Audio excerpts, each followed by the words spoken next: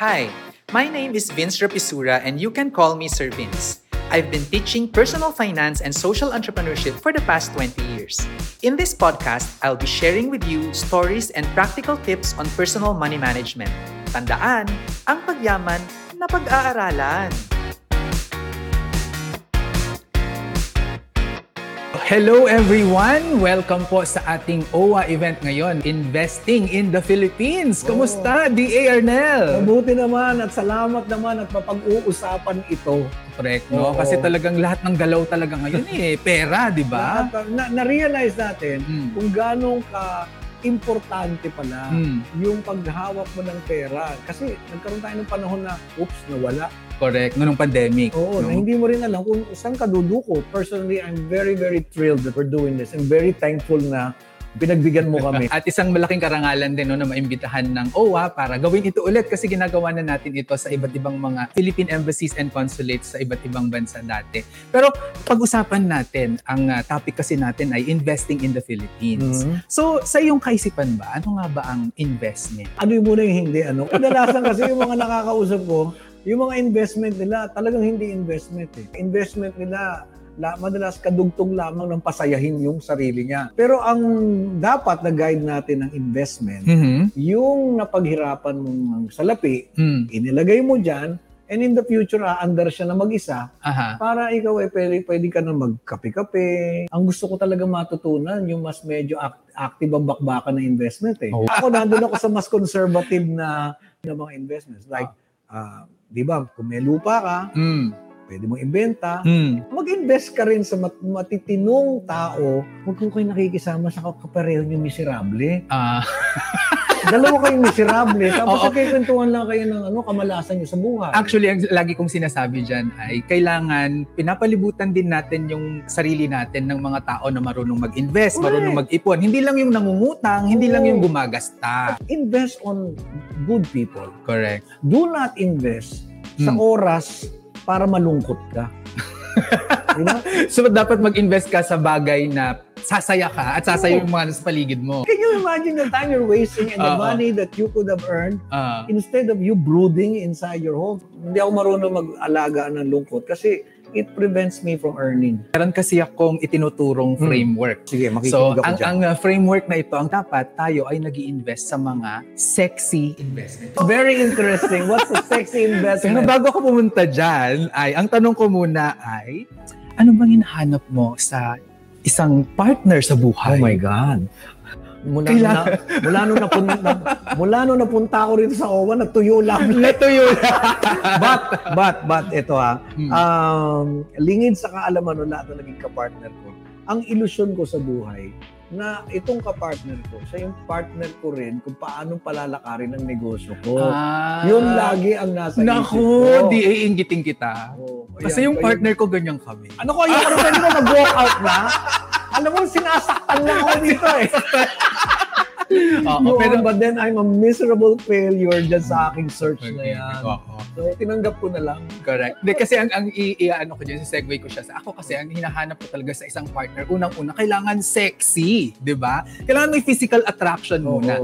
Ganon din sa investment. So, sexy investment framework. Now we're reading into something very interesting. Sige nga. So, yung unang-una, so sexy yan, no? So, S, yung una, kailangan yung ating investment ay secure. Okay, good. Great. Di ba? Ikaw ba, kapag nag-i-invest ka, ano ba yung una mong tinitignan sa kanya, no? Kasi ako, kampante ako na gusto ko yung aking pinapasok na investment, makakatulog ako sa gabi, at kinabukasan, nandyan pa rin. Hindi ako tatakbuhan, hindi maglalahong parang bula, di ba? Oo. So, sa akin, medyo old, sabi nga sa'yo, old school ako So, I'm still with, properties na mas alam kong in a few years time, aakyat ang presyo. Ang tinuro at iniwan sa akin ng tatay kong banker, mga T-bills, mga ganyan. Pero actually, it's very conservative. No, actually, alam mo, DA, tama ka doon, no? Kasi God. Hindi siya about whether you are a conservative or an aggressive investor. It's about your purpose. Pang Miss Universe, di ba? Ayan. So kasi ano 'di ba, pag nag-i-invest tayo, kailangan ay alamin muna natin ano yung pinaglalagyan natin ng investment na 'yan, 'di ba? Para saan 'yan? Ano yung purpose niyan? So ano ba yung ikaw magbigay ng example? Ano yung bakit ka nag-i-invest? Para saan yung investment na 'yan? O may anak ka 'di ba? Oo. O ayan. So siguro ang isang mga naging rason mo sa pag-i-invest ay before ay para magkaroon ka ng pondo para hindi mo poproblemahin pagpapaaral sa anak. Bago pa yung nagkaanak ako, ang isang laging mindset ko, sabi ko, basta ayoko maging mahirap. Ayan, di ba? Ayoko nung maging mahirap. Correct. Pareho tayo dyan. Ayoko nung yung mga, kasi ang spectrum ng barkada ko, magmula talaga sa walang kasala-salapi hanggang dun sa punong-puno. Ayoko, Vince. Yung maririnig kong walang pambili ng gatas, walang pambili ng, para bang yung mga ganyang bagay, dapat hindi iniisip yun. High school ako, nakabali ako, social. Na yun, ha? Oo. Tapos biglang mawawala. Oo. So, yun yung aking mini goal. Correct. I have to maintain this. Kasi ayoko nang naaawa yung tao sa akin. So, parang ayaw niyang maging mahirap. So, kung yun yung goal, kasi napaka-basic niya sa totoo lang, di ba? At kung limited ang iyong income, maaatim mo ba na yung iyong pinaghirapang pera ay pwedeng bumaba or mawala sa'yo? Himatayin ako. Kaya nga mas gusto ko yung mga binanggit mo kanina na sa lupa ilalagay kasi nandyan yung lupa. Masunog man, nandyan pa rin yung lupa, di ba? Kung tanga ka naman sa negosyo, hindi ka magkakamali. Aakyat pa rin ng ano. Tsaka yung binanggit mo kanina, DA, na treasury bills, okay din yan. Dahil yung treasury bills, 100% yan na guaranteed ng gobyerno. Di ba? Hindi ka pwedeng hindi bayaran. So nandyan pa rin yun. Yun yung ibig kong sabihin. So it's not about whether you are a conservative or aggressive investor. It's about your purpose. So yun ang aking mini purpose. Ayaw ko maging mahirap. Yan yung pinaka-basic, di ba? So yun yung natin, letter S, sa sexy investment framework natin. So unang-una is secure, diba? Secure, that's S. Yes. Yung E naman ay encashable or liquid. Ibig sabihin, madaling ma-convert into cash, no? Okay. So into pera, 'di ba? Yung treasury bills mo, madali 'yun, 'di ba? At saka yung iba mong investments din sa bangko. Kasi marami silang mga pinag-aalok eh. Kunyari, meron kang nakapark lang diyan, 1 milyon, 2 milyon, nandiyan lang naman. Di lagay mo milyon na, guys. Lagay mo kunyari 100,000 na. I-park mo na lang doon sa kanya. Huwag mo lagay doon sa ATM mo. Actually, ako, ang tip ko dyan, DA, ang hindi pinapansin parate ng mga OFWs natin ay ang paglalagay ng time deposit sa mga rural banks. Bakit? Teka, bago yan. Di ba? Ikaw din pala. Bakit pagka-rural bank? Kasi kapag mag-time deposit tayo sa rural bank, mas mataas yung interest na makukuha natin dahil nga maliit siya no? Pero ang pinakauna dyan ay talagang nakakatulong din tayo sa local economic development dahil yung pera natin napupunta doon sa local economy, hindi doon sa mga tycoons. Di ba? So yan. Tapos pangatlo, ang rural bank ay kapareho din ng mga commercial banks na covered ng PDIC. So kung sakasakali mo wala, meron ka. Nandyan pa rin yung PDIC. 500,000 pa rin ba? Yes, 500,000 pa rin. So every rural bank, 500,000 yun. So hanggang doon ka lang muna. Doon. So, hindi ka lumalampas sa 500. Hindi ka lalabas sa 500,000, Kasi ako medyo nervyoso ko pagka hindi ko kilala masyado yung bangko Ako napagsarahan na ako niyan. Pero ako bilib ako sa PDIC. Kasi nung claim na namin sa PDIC, teka, I think you have to define what PDIC is. Oo nga. Ang PDIC ay ang Philippine Deposit Insurance Corporation, no? Yun. So lahat ng mga bangko, pag tayo ang deposito sa kanila, ang bangko nagbabayad yan ng insurance sa PDIC para kung magsara sila, yung PDIC yung babayad sa deposito natin. Kaya lang, di ba, hanggang 500,000? Yes. Okay, pero malaki na yan, para sa mga OFs natin, O humanap sila ng 4 na rural bank, 2 milyon na yon DA, di ba? So, tapos secure pa. Secured. So up to 500,000. And then ito pa yung isang tip dyan. Kukuha tayo ng time deposit na 5 years plus 1 day ang term. Yan. Para ito ay tax-free. Paano yun? Hindi ko alam yung tax-free. Di ba kasi kapag nag-time deposit tayo, meron tayong withholding tax dyan na 20%.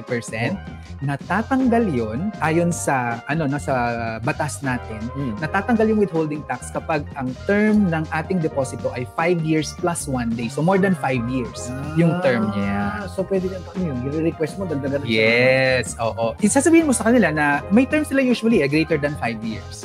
So, yun yung pipiliin mo. Alam mo, yung mga iba, sabihin, tagal naman, 5 years. Magugulat kayo, hindi siya matagal. Hindi siya matagal. Oo. At saka ang alam kasi ang kinakatakot kasi ng iba kapag nag-time deposit ka, tapos 5 years yung pinili mo, tapos pag pre-terminate mo, akala nila mababawasan. Hindi, no? Ang mababawasan yung interest. Pero yung buong principal mo na 500,000, hindi yun mababawasan. Wala ka bang penalty? Hindi, ang penalty mo nga ay, kunwari, ang penalty mo ay 6% yung binigay sa'yo na interest, ano? Instead na 6%, dahil pre-terminate mo siya, 1% na lang. Pero yung 500,000 mo, buo pa rin. Alam mo, naalala ko sa'yo dyan. Naalala ko sa kinikwento mo si Kuya Jerb. Sumalaki ko. Akala ko, spirito ni Kuya Jerb sila kita. Kasi si Kuya Jerb, ang daming pera. Okay. And because the man, hindi siya masyadong sophisticated sa kanyang pamamaraan kung paano niya i-manage yung pera niya. Right. Alam mo, nakalagay lahat yan sa mga investments sa bangko. And then, ang kausap niya ng bangko, isa. Ang ginagasta niya lang talaga, kasi nakita ko yun, dahil nakasama ko sa bangko. Sinilip yung gano'n. Ako, alam mo, Kuya Jerms, magmumukha ka ng eklatera dahil ng pera. And then, kinukuha niya lang yung interest. And imagine mo yun. Actually, maganda yan, no? That is living off passive income. Yung sabi nila, no? Hindi mauubos yung iyong kayamanan dahil you're only living off the fruit of it. Yung katas lang niya. But you know how many years na ginugol niya. Ano yun parang nakita ko 60 million siya. Naku, parang kailan ba siya namatay? Early 2000s ba? Nalulungkot ako kasi kaibigan ko yan 20 years ago na yun. Yung inipon niyang pera doon, magmula pa nung telonero.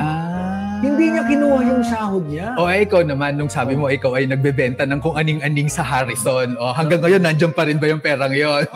Alam mo kung ano nandito pang pera? Yung nagkakakanta pa ako sa Japan na front act ako. Nung nila Judy, basta kung sino yung darating. Sample naman dyan. Parang hindi ba bagay kasi ano yun may kalaswa. Pero, nung panahon na yun, kung ano yung kikitain ko sa gabi na yon, may hindi nga bilang kinusukat ko, kailangan makapal. Wow. And hindi talaga ako gagasta, Vince. Hindi ako gagasta. Baka naman may nagsusustagen. Kasi ganito nga. Ayan, alam mo, dagdag mo yan sustagen. Sustagen, magandang... Define mo muna ano yung sustagen. Yung sustagen, may susustento sa'yo. Ngayon, wala naman akong jowa noon. Wala rin pero I will make sure that I will not spend for the basic things that I need. So, paano gagawin ko? Kasi naman, nandito kayong lahat. Kain ng kain. Uupo lang ako dyan, kakain ako. Hindi ka o-order. Hindi. Aalukin ka. Hindi nabusog na ako. So, yung pera ko intact. Gigising ako ng maaga niyan. Merong bangko doon na didiretso sa bangko ko rito. And then, tipid talaga ako.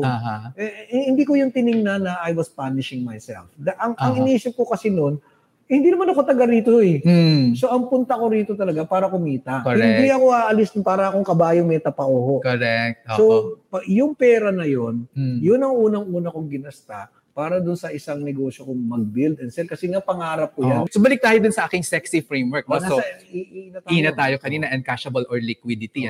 So, kailangan ay madali siyang gawing cash. Kasi parang, kapag nangailangan tayo, ay dapat nandyan siya. No? So, imamatch natin yung goals natin doon sa term or sa maturity ng mga investments. So, for example, pampaaral sa anak, no? At 5 taon pa bago mag-college yung anak. Pwede mo ilagay yan sa mga investments na within 5 years ay makukuha mo siya na liquid. Para yun ang pang-tuition. So, so liquidity yung tinitingnan natin. Ang example ko dyan ay ang Pag-ibig MPT. Yung pangatlo natin sa framework ay yung X. No? Yan. So, sexy, S-E-X, no? X, which is the X factor ang tawag ko. And ito naman yung nag-a-appeal sa ating magandang kalooban. No? So, yung investment natin should be socially responsible and environment friendly. Galing mo naman tumahi. Pero at kung papapansin mo sa sexy, nauuna yung sex. Important yun. Na-hurt na naman ako dyan. Na-hurt ka na naman. So may X factor, ibig sabihin, hindi tayo dapat papasok sa mga investment na nakakapagpahirap sa iba. Katulad ng networking, katulad ng pyramiding, di ba? Katulad ng yung mga scam na ganyan. Yayaman ka at the expense of others. Hindi maganda yon, di ba? Ako lang nagtataka ako, bakit bakit ang dami pa ring naniniwala? And then, mayroong mga magagaling mag-networking. Correct. No? Pero yung mag-i-invest ka pag nasa double daw ang pera mo. Pero by all angles of the deal, alam mo hindi totoo eh.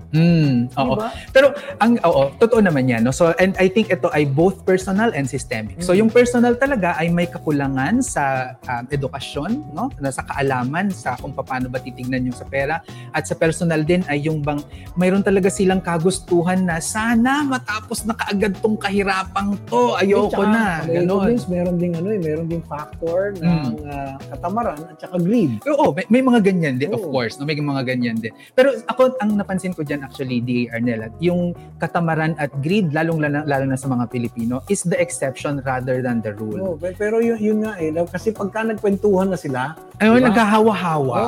Pagkatapos sasabihin niya, quick way to get rich. Ayaw mo na magtrabaho eh. And then gusto mo, 'di ba? Makikita ka ng konti. Dahil sa iyong greed, gusto mo pa, sige. Taya. Correct. Until you lose everything. Tsaka nandun yun sa 'di ba, sa mga deadly sins. So wag natin yung gagawin. So dapat socially and environmentally responsible yung natin. So hindi tayo mag-i-invest sa mga bagay na sumisira sa kalikasan, ganyan, no? Or sumisira sa katawan, 'di ba? Kunwari, magandang business mag-push ka ng drugs, pero socially and environmentally responsible. Hindi, 'di ba? Para namang nakakatakot naman yun. Saka wala, hindi ko masakyan kung ano saya dahil ang tatago ka, bibili ka ng bagay na kay mahal-mahal, hindi mo naman magamit openly. True. Oo.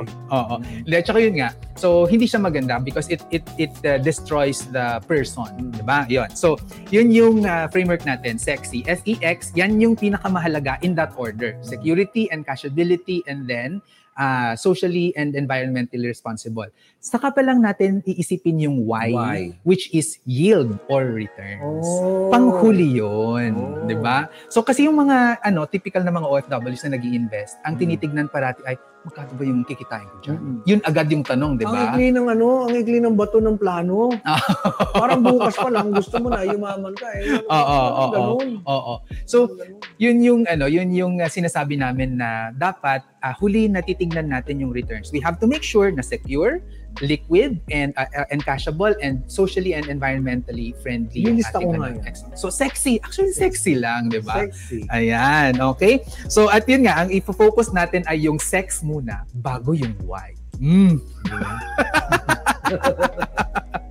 Ayan, okay. Pero dahil sa mga OFWs yung at ikaw ba naging OFW ka ba? Well, yung ginagawa ko kasi trabaho ng OFWs. Kaya lang ang naging lamang ko lang, hindi ako kailangan magbabad ng napakatagal doon sa bansa. So for how long ka usually doon sa ibang bansa? Ano kasi siya for example, mga isang buwan kalahati, uwi ka, balik ka na naman. Kasi nga ako laging front act ng mga artista Ako nagwa-warm up ng audience. Pero pa rin, ang goal ko noon, wala man ako masyadong kiber doon sa artista. Basta ako kailangan kong kumita ngayong gabi. So, basta kailangan kikita ako. Ayoko ba nung parang may araw na tumenga ako, mas walang pumasok? Sayang yun, Oo. Actually ako, parang ganyan din kami, kapag nagpupunta kami abroad para magbigay ng financial literacy trainings dati. Kasi ang mga OFWs ay free sa weekends. So, pinupuno namin yung weekends. Pero yung weekday, bakasyon. So, at maganda kasi wala kaming kasabay na nagbabakasyon sa iba. Walang makulit. Yun yung ginagawa namin. Pero kung kayo nung time na yon na parang nagtatrabaho din kayo abroad, pinagkakakitaan nyo doon, ano yung mabibigay nyo na ano yung mga ginawa mo as quote-unquote semi-OFW in terms of investing? Nung panahon na yun kasi, ang katangi-tangi kong goal noon, i-secure muna yung sarili ko. Ang gusto ko noon, magkaroon ako ng isang negosyo na aandar siya, na ang gusto ko talaga yung mag-build and sell. Okay. So, yun ang pinag-iipunan ko. Nag-iipunan ko yun. Ang dinagdag ko pa doon, kailangan meron akong, ang isang kinatatakot ko noon nung araw, ayoko ba noon yung darating yung panahon na wala kang pambayad ng renta. Ayoko noon. So dapat sarili mo. Oo, kaya kailangan meron akong bahay, hindi kalakihan, madaling i-aircon. True. Na kung sakasakal lumiit ang kita mo, pwede ka pa rin doon. So, meron ako noon. So, matanong ko lang, DA, ilang taon ka nung nagkaroon ka ng sarili mong bahay? Teka, parang 1992 ba yun? Kaalaman lang. Nakalimutan ko eh. Oo. So, were you in your 20s or 30s? Lagay ko 30s na yun. Teka, kwentahin nyo nga, 1964 ako eh. 92 minus 64 Sige ba? nga. So, ano yun? 92 minus 64 is 28. Oh, wow. Well, So, 92 minus 64. Ay, tama ba? 1992, di ba? Minus 64 is 28. Oh, so 28 pala. 28 years old ka noon. Oo. Natalo lang kita by 2 years. Ah. 26. Ito ba? 26? Ay, hindi. Ito ay 31. Oh. 31 years old kami noon. So, nung 26 years old kami nung partner ko, ganyan din yung mindset namin, DA, no? Na parang ayaw namin nagbabayad ng renta kasi parang yung pinagpapaguran mong pera napupunta lang doon sa landlord. Oo. Sabi ko, parang magandang business yun. Balik ta rin natin. So, nabigyan kami ng pagkakataon na makabili ng lupa. Ang pinatayuan namin siya ng, syempre hindi pa yung dream house namin kasi konti pa lang yung pera nun. Pero ang ginawa po namin, instead na yung buong lote ay bahay na namin, 4 na units na apartment ang pinagawa, na maliliit lang, mga tig 45 square meters. Yung 3, pinarentahan namin, at yung isa, yung tinirhan namin. Tapos yung renta ngayon nitong 3 ito, yun yung pinangkukunan namin ng pang-grocery, pang-kuryente, pang-tubig. Sa buhay pa yun ngayon. Ha? Nandiyan pa rin. Oh, yes. At yung 4-door na yun ngayon ay 25 na. Wow! Kakatapos lang noong 14 units actually nitong February. So, kaya lang ang tumal ngayon, DA, ang tumal na pabalik na. Kaya nga pero pabalik na sana, nandiyan na talaga, 'di ba? Ay, ano rin yan din na naging problema ko dun sa, di ba, nung panahon ng 2020 na nagkaroon ng pandemic, hindi ko pwede mong paupa. O kaya lalayas yung mga uupa sa'yo. Actually, meron nga ngayon, hanggang ngayon, nagbabayad pa rin sila ng mga backlog nila. Pero ang ginawa ko kasi, dinivide ko ng mahabang panahon yung hindi nila nabayaran nung lockdown at nahihirapan sila para hindi sila mahirapan. Kasi kung mahihirapan sila at aalis sila, di ako din yung nawalan ng negosyo, di ba? So, pero ang isang gusto ko madagdag, na mag-invest ka ng kaalaman. Kasi ako, ang dami kong natipid dahil marami kong alam gawin eh. True. Kadalasan, hindi ba, napapansin natin, kayo ha, mga OFWs, ang hilig-hilig lang natin magtanong. Even if the answers are right under your noses. Correct. So yung isip mo ngayon, hindi siya na-e-ensayo. Ang bilis-bilis mong subuko, and therefore, pagka meron kang na-enkwentro na konting challenge sa buhay, nag-freeze ka. Oo. At gusto nila spoon-fed, spoon-feeding. Maghihirap ka talaga kapag ganun ka. So, kasi ang konti-konti ng reference mo, para i-address kung ano man na maging challenge sa buhay mo. Ang lagi mo ngayong gagawing solusyon ay humiram. Nang mang-utang-utang, So, hindi siya solusyon. Correct. Dagdag problema yun sa'yo. True, oo. Diba? Kasi may iba nga nagsasabi pa na uutang daw sila para mag-invest. What do you think of that? Tsusa lang kayo, hindi naman totoo yan. Diba? Pero tanongin mo, saan ka mag-i-invest? Negosyo. Di ba? Puro mga vague concepts. Oo. Kailangan complete. Oo, kagaya pagka ako nagpupunta dyan sa iba't ibang bansa, yan ang mga mapag-uusapan namin. Pagka nagtanong ako ng pangarap, ang pangarap dapat malinaw ang itsura ng pangarap mo. At saka, Vince, ako meron akong practice kung paano maging mayaman. Paano? May practice ka dapat. Kilos mo, gamit mo. Alam mo, nung araw, ito hindi ko makakalimutan yung bumili ako doon sa Quiapo ng Rolex na parang fake. Kasi yun ang yun ang practice ko na dapat ganitong suit ko. And then pupunta ako sa mga tindahan ng kotse. Ito batang-bata pa ako nito. Si Rod Navarro ang nagtitinda ng kotse doon sa E. Rodriguez kasi puro high-end. Jeep lang naman ang sinakyan ko. Bumaba ako. Tinignan ko yung road trek. Gusto ko nung mag-camper na ganito. Sabi niya sa akin, ano nga yan eh? Kay Sharon Cuneta daw yun. Kay Sharon Cuneta, I remember very well, it was priced at 4.5 million araw. Oh my God! So, sabi kong gano'n, tinanong niya ako, kunin mo na. Sabi ko, wala akong dala ngayon eh. So, ginaganyan-ganyan ko ngayon, pero pagka titingnan niya, gaganunin ko kasi baka makita, hindi umaandar yung hindi umaandar yung second hand. And alam mo ba, si Rod Navarro, nung artista na ako, naging guest namin siya doon sa sitcom ko. And then I asked him, bakit mo ko pinagkatiwalaan nun? Bakit mo ko ni-entertain? And then, actually, pinahiram niya pa sa akin yung sasakyan eh. Kaya ako, I know very well that you knew wala akong pambabayad. Sabi siya, mukha kang yayaman. May ganong no? Kasi ang kapal nga ng mukha ko. Na alam mo namang, hindi, meron kasing makapal na mukha na mukhang scammer. Ito hindi. So, parang ito yung sinasabi mo ay parang words become worlds. Yung parang kung anong pininiwalaan mo, it becomes prophetic. Magkakatotoo siya. Yes. So, you feed yourself with positive energy and the universe will converge and give it to you. Parang ganyan. Because there's a book I read many years ago. I was very young. Norman Vincent Peale. No? Meron siyang tinuturo na yung sa mga pangarap mo raw, bago ka matulog, kunyari daw nasa cinema ka, blanco lang yung screen, then every day, project on the screen. Visioning. Kung ano yung pangarap mo.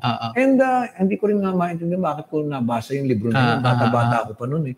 So, ako, di ba madalas maririnig mo yung mga kababayan natin, ang sinisira niya, yung sarili niya eh.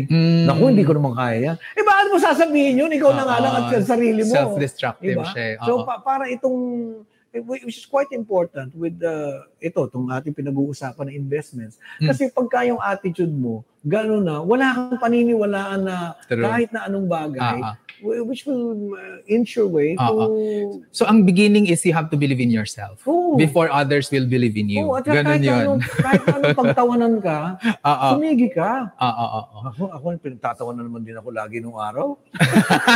Pinadaot-daot ako nung araw. Basta pinagtatawanan ka, komedyante ka naman, kumikita ka doon. At saka nililista ko yun because nagiging parte siya ng script.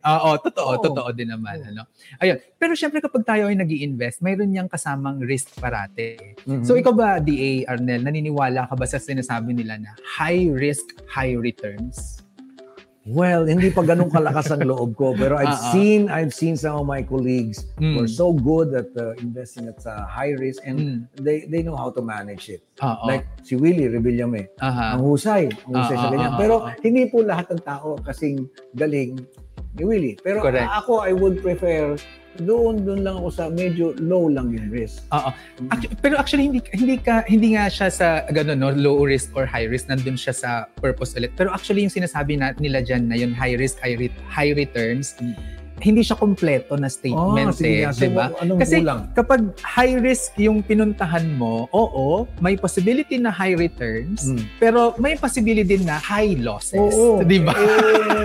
Ayokong tumaya doon sa high losses. So, more risk ay hindi ibig sabihin na you're taking on more risk ay equivalent niya agad ay more rewards or more gain, di ba? Pwede rin yan na more losses. So, kailangan yun yung titignan natin. Hindi high risk, high returns. So, high risk could be high returns or high losses. Di ba? Kaya kailangan mag-ingat.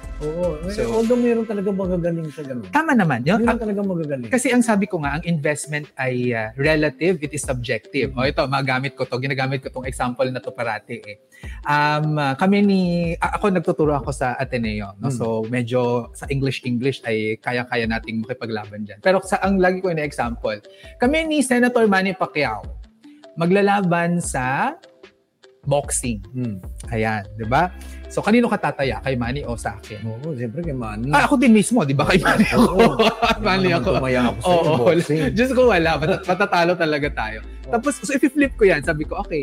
So, another competition, kami ulit ni Senator Manny. Pero this time, English grammar. So, kanino ka naman tataya? Siyempre, tataya na ako sa'yo. Yun yung sinasabi natin. So, risk is relative, risk is subjective. Depende yan sa nag-agree ako sa sinasabi mo na depende yan kung gaano kakagaling. At ako, 4 yan no? Kaalaman, kakayahan, kakilala, no? So, dapat meron ka ng 3 yan. Para pag dumating yung panghuli mong K na kapalaran, you will be able to take advantage of that. Mukhang nasunod ko yata yan.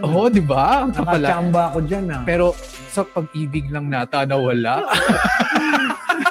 Kasi dati maya puro ako pag-ibig. Ako doon sa parte na yun, yata ako may depresya. Oo. Ayan, Ayan, so sana marami kayong natutunan dito sa aming balitaktakan ni DA. Pero alam mo, ako honestly, gustong-gusto ko matutunan yung tumataya ng nakaka-nervyos.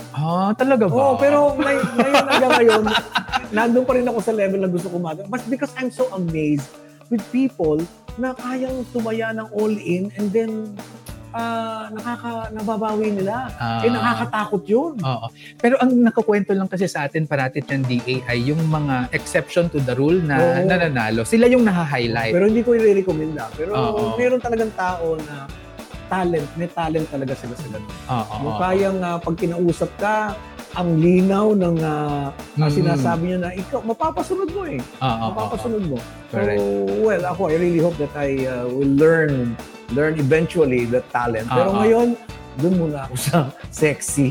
Sex, di ba? Doon ako Sexy sa yun, sexy. di ba? Kung wala man tayong pag-ibig, at least meron tayong sexy, di And that's ba? more than good enough. Ayan, sige. Baka meron pong gustong sabihin si D.A. Arnel, message para sa mga OFWs natin tungkol sa mga buhay-buhay ngayon. Di ba? Kaya mga OFWs, yung aming pinag-usapan, kung maaari ito i-record nyo at panoorin nyo ng paulit-ulit. Yung meron kayong mga bagay-bagay na hindi naintindihan, ulitin nyo, tanungin nyo, i-google ninyo. Kesa kayo ay nag-uubos ng panahon ninyo sa mga marites-marites lang, mag-ubos kayo ng panahon ng meron na dadagdag sa inyong mga kaisipan. And never forget kung bakit kayo nandyan sa bansa na yan. Kasi ang mga OFWs natin, ang bilis mawala sa release. No? Kapag siya ay wala ng problema, gusto niya umako ng problema ng iba. At nauubos na yung panahon niya doon sa kakaako ng problema ng iba. Always remember why you are there in the first place. And doon lamang kayo. Ngayon, hindi na ako magpapahaba pa ng aking mga payo. Doon lang. Okay na kayo dyan. Pag-usayan mo ang iyong ginagawa, mag-connecta ka ng mabuti sa lahat ng makikilala mo at huwag mong kakalimutan kung bakit ka nandyan. Sigundahan ko lang yun yung purpose na sinasabi ni D.A. Arnel. So, ang susunod naman natin na gagawin kung ano yung mga purpose na yan, bakit kayo nandyan, pagpapatayo ba ng bahay, pandagdag sa kapital sa negosyo, pampaaral sa anak, o pang-retirement ba yan, iisa-isahin natin yan, ima-match natin ng magagandang investments na safe at kumikita pa rin ng happy. Sexy. Sexy. Ayan. Okay, maraming salamat, D.A. Maraming salamat din. Maraming salamat. I had a lot of fun. Ayan. My name is Vince Rapisura and you can call me Sir Vince. Tandaan, ang pagyaman na pag-aaralan.